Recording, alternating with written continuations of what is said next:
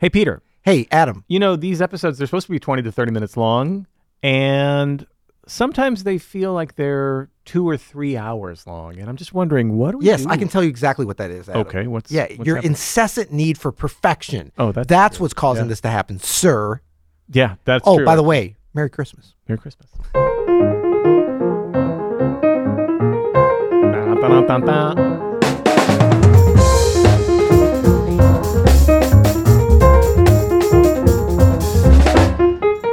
I'm Adam Ennis. And I'm Peter Martin. And you're listening to the You'll Hear It podcast. Chess Talk. Chess Talk. Chess Talk. Question for you. Yes. Right out the gate. Okay. Do you know what Vlogmas is? Have you ever heard of that? Excuse you? What? Vlogmas. Say again? Vlogmas. Vlogmas. Oh, is it like a Merry Christmas vlog? Is it like a yes? But did you know that, or are you just guessing? No, You're a smart I just guessed. Okay, it's a thing. Go on YouTube. Some of my favorite. Shout out some of my favorite YouTubers.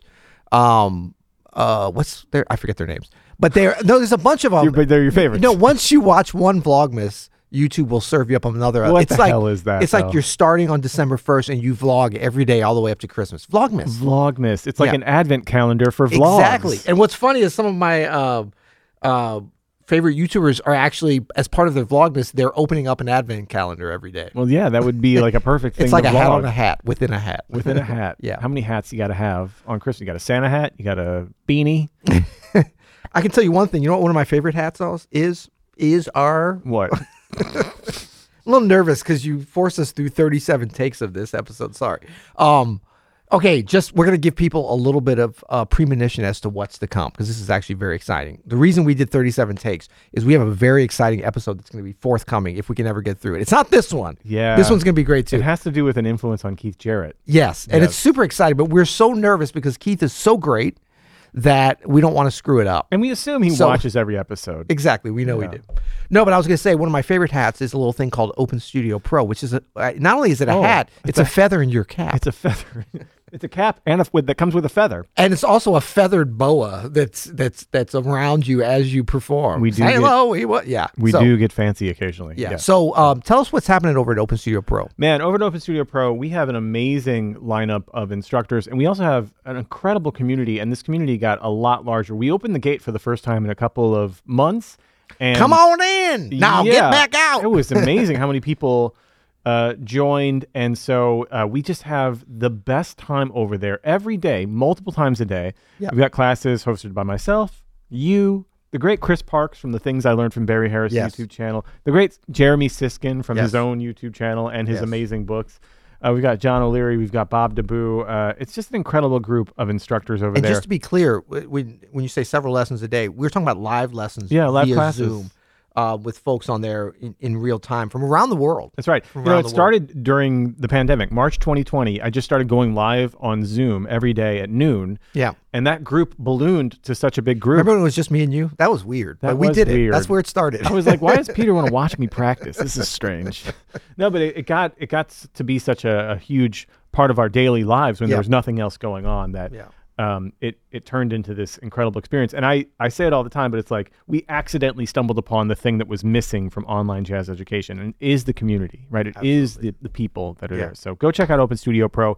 Sign up for the next time the gate opens up. You don't want to miss it. You got to be on the wait list, so go to openstudiojazz.com/pro, because that's the only way to get on the gate list. The gate list. Gate list. We just that's what it's called from now on. That's what Caleb, write it down. Gate list. Gate list. It's the gate list. Sign up for the gate list. Okay, so today we are going to revisit our wonderful viewers and listeners and some questions that they have. You can go to you'llhearit.com and leave a question with your voice at any point. We call it a speak pipe because that's what the company that provides us the service calls it. So we're very inventive. But this is from Elaine. Can we just give a listen and give a gander? Yeah. Are you sure you don't want to play a little bit before? No. Okay. Let's listen. Let's listen. We should listen. All right.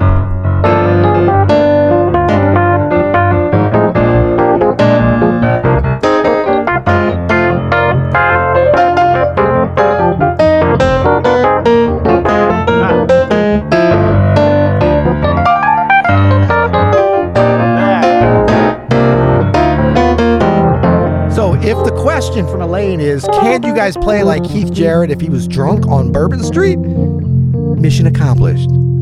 but I have the feeling she has a different question. Let's hear it. Hello. My name's Elaine. I just wanted to say thank you for the Open Studio courses.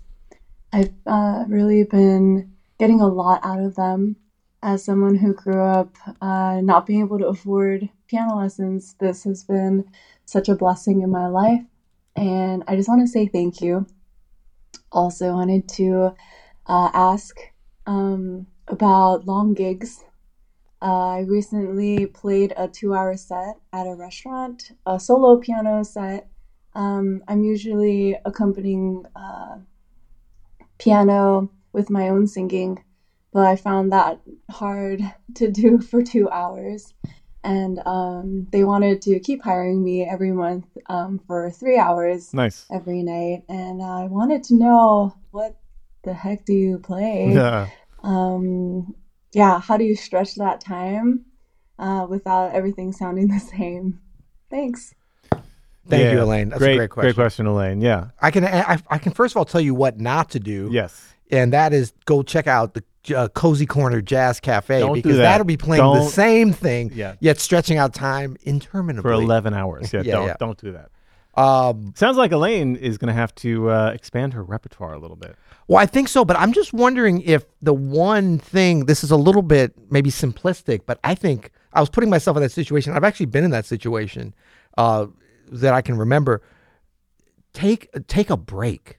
Like that, like a 2-hour set straight through is too much for a player, or for a listener. Yeah. Even I'm trying to think, like, what's the longest, like Bruckner or Mahler symphony? I don't think it ever gets to 2 hours. Hour and 37 or 40 or something like that. And isn't there usually an intermission taken, or is that straight through? I think it's straight through. But it's still like movements, so there's a little bit of break, and that's long. But I mean, you're talking about 2 hours of playing. It's just too much, I think. I mean, not to say that you or I, or probably you, Elaine, well, you're doing it, and many could sit down and do it. But in terms of like really being effective, how do we optimize that time? Now, sometimes the restaurateur or whatever be like, we want music constantly. So you might have to do a little bit of finagling and explain that even a 5-minute break or a 7-minute break. Yeah, it's just like meetings. Like, is there ever been a 2-hour meeting where there was no breaks, where it was effective for 2 hours? No. I think it's pretty standard that after an hour, there's at least a 15-minute break and then another 15-minute break every hour you play. Yeah. If I'm doing 2 hours, I'll take... Call that a union gig, sir. Yeah, if I'm doing 2 hours, if I have a 2-hour restaurant gig, let's say, I'm definitely taking a break at the 50-minute mark and coming back at the 10 after mark, and then playing basically 2 50-minute sets with a 20-minute You're like break. a train conductor. Yeah, no, I mean, just in general, that's what I'm thinking. Yeah. If it's a 3-hour gig, I'll break at maybe the hour for 20 minutes, come back and play, a 45-minute set, take another break for 10 or 15 minutes, come back and play a short set at the end or something. And I think the way to frame this, if you're getting pushback from, management or whatever, is that this is really what is best for the listener too. It's kind of like if you go eat at a restaurant and they're like, we're going to give you a 7-course meal, and it's just, they're serving the food continuously and there's no like time for digestion in between or some kind of break. It takes away from what's happening. So, that you could kind of frame it along those lines. And also just a very short break but you got to get up.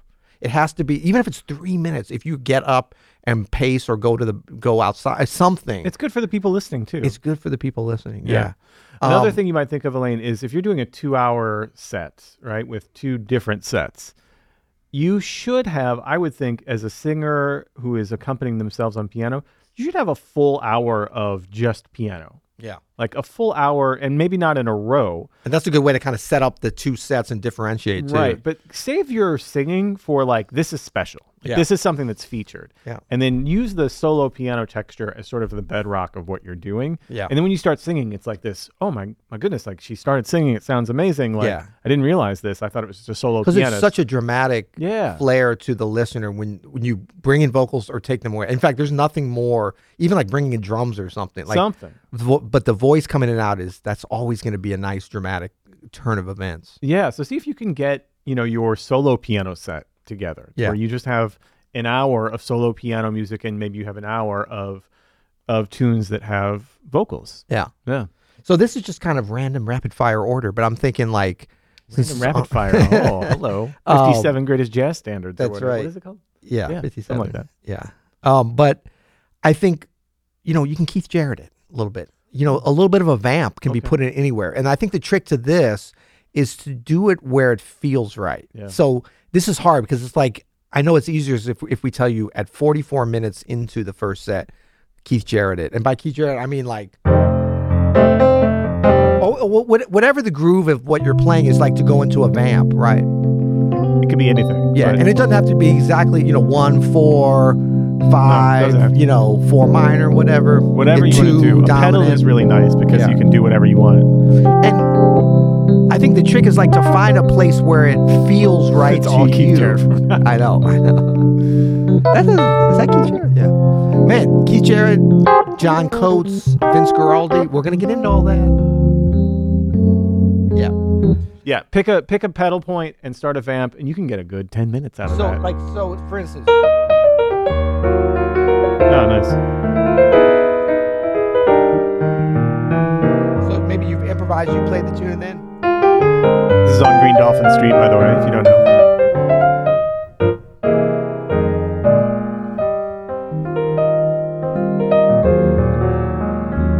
Back to the major. That's a perfect example. You get several minutes out of this.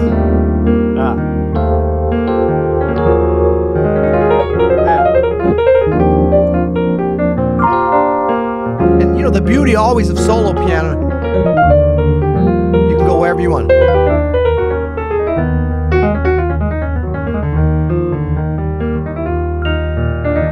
Oh, great one for this, like going up to the 4 minor, especially like a ballad. So like if you're coming out of, pretend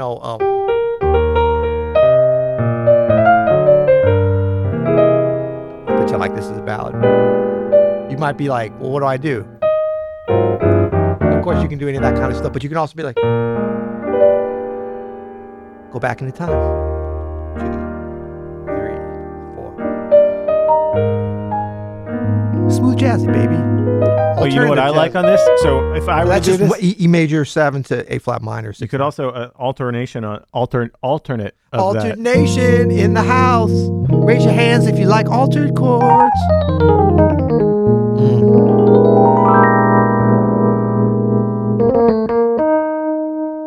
I do it.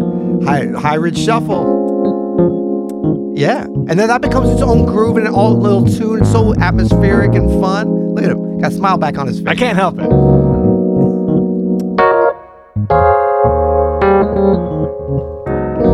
Yeah, I mean, so many just different grooves. So I think thinking, especially if you're playing some complex tunes, like some standards, for sure, Little Lush Life, something like if you're really playing some cool stuff, it's like go simple when you get into these like break points, like the in between. Because if you want to kind of play continuously, like let the whole, we talk about letting a tune or a solo breathe, let the whole set breathe, let it ebb and flow. Don't be afraid. Like, don't move off that vamp until you're tired of it, because believe me, the listener is way behind you. Yeah, you can vamp with your voice too. Yeah, practice your 100%. Vamp, baby, vamp, baby, vamp, baby. Not like that. Elaine, great question. If you'd like to send us a question, go to you'llhearit.com and leave us a speak pipe. Speak into the pipe. Let's talk about one more thing. Okay. Gala. What does that mean to you? It means the gentleman and ladies agreement. This is an agreement that is, it's free. Well, and they've already entered into it. You're already, if you're listening to this or watching this, you are part of it already. It's like when when you go to park and they give you a little ticket, and as you're walking away from the parking lot, you read on the back, we are not responsible for anything. You have entered that agreement. So you are responsible for adhering to the gentleman's and ladies agreement. For sure. And what is it? It means that you have to like, subscribe, and leave a comment on the YouTube video at You'll Hear It. The You'll Hear It Gala YouTube. times 10? Maybe Gala times 100? Gala times 100 for this video. Ooh, I like it. We want to see Gala times 100 for this video, please. That's awesome. Till next time. You'll hear it.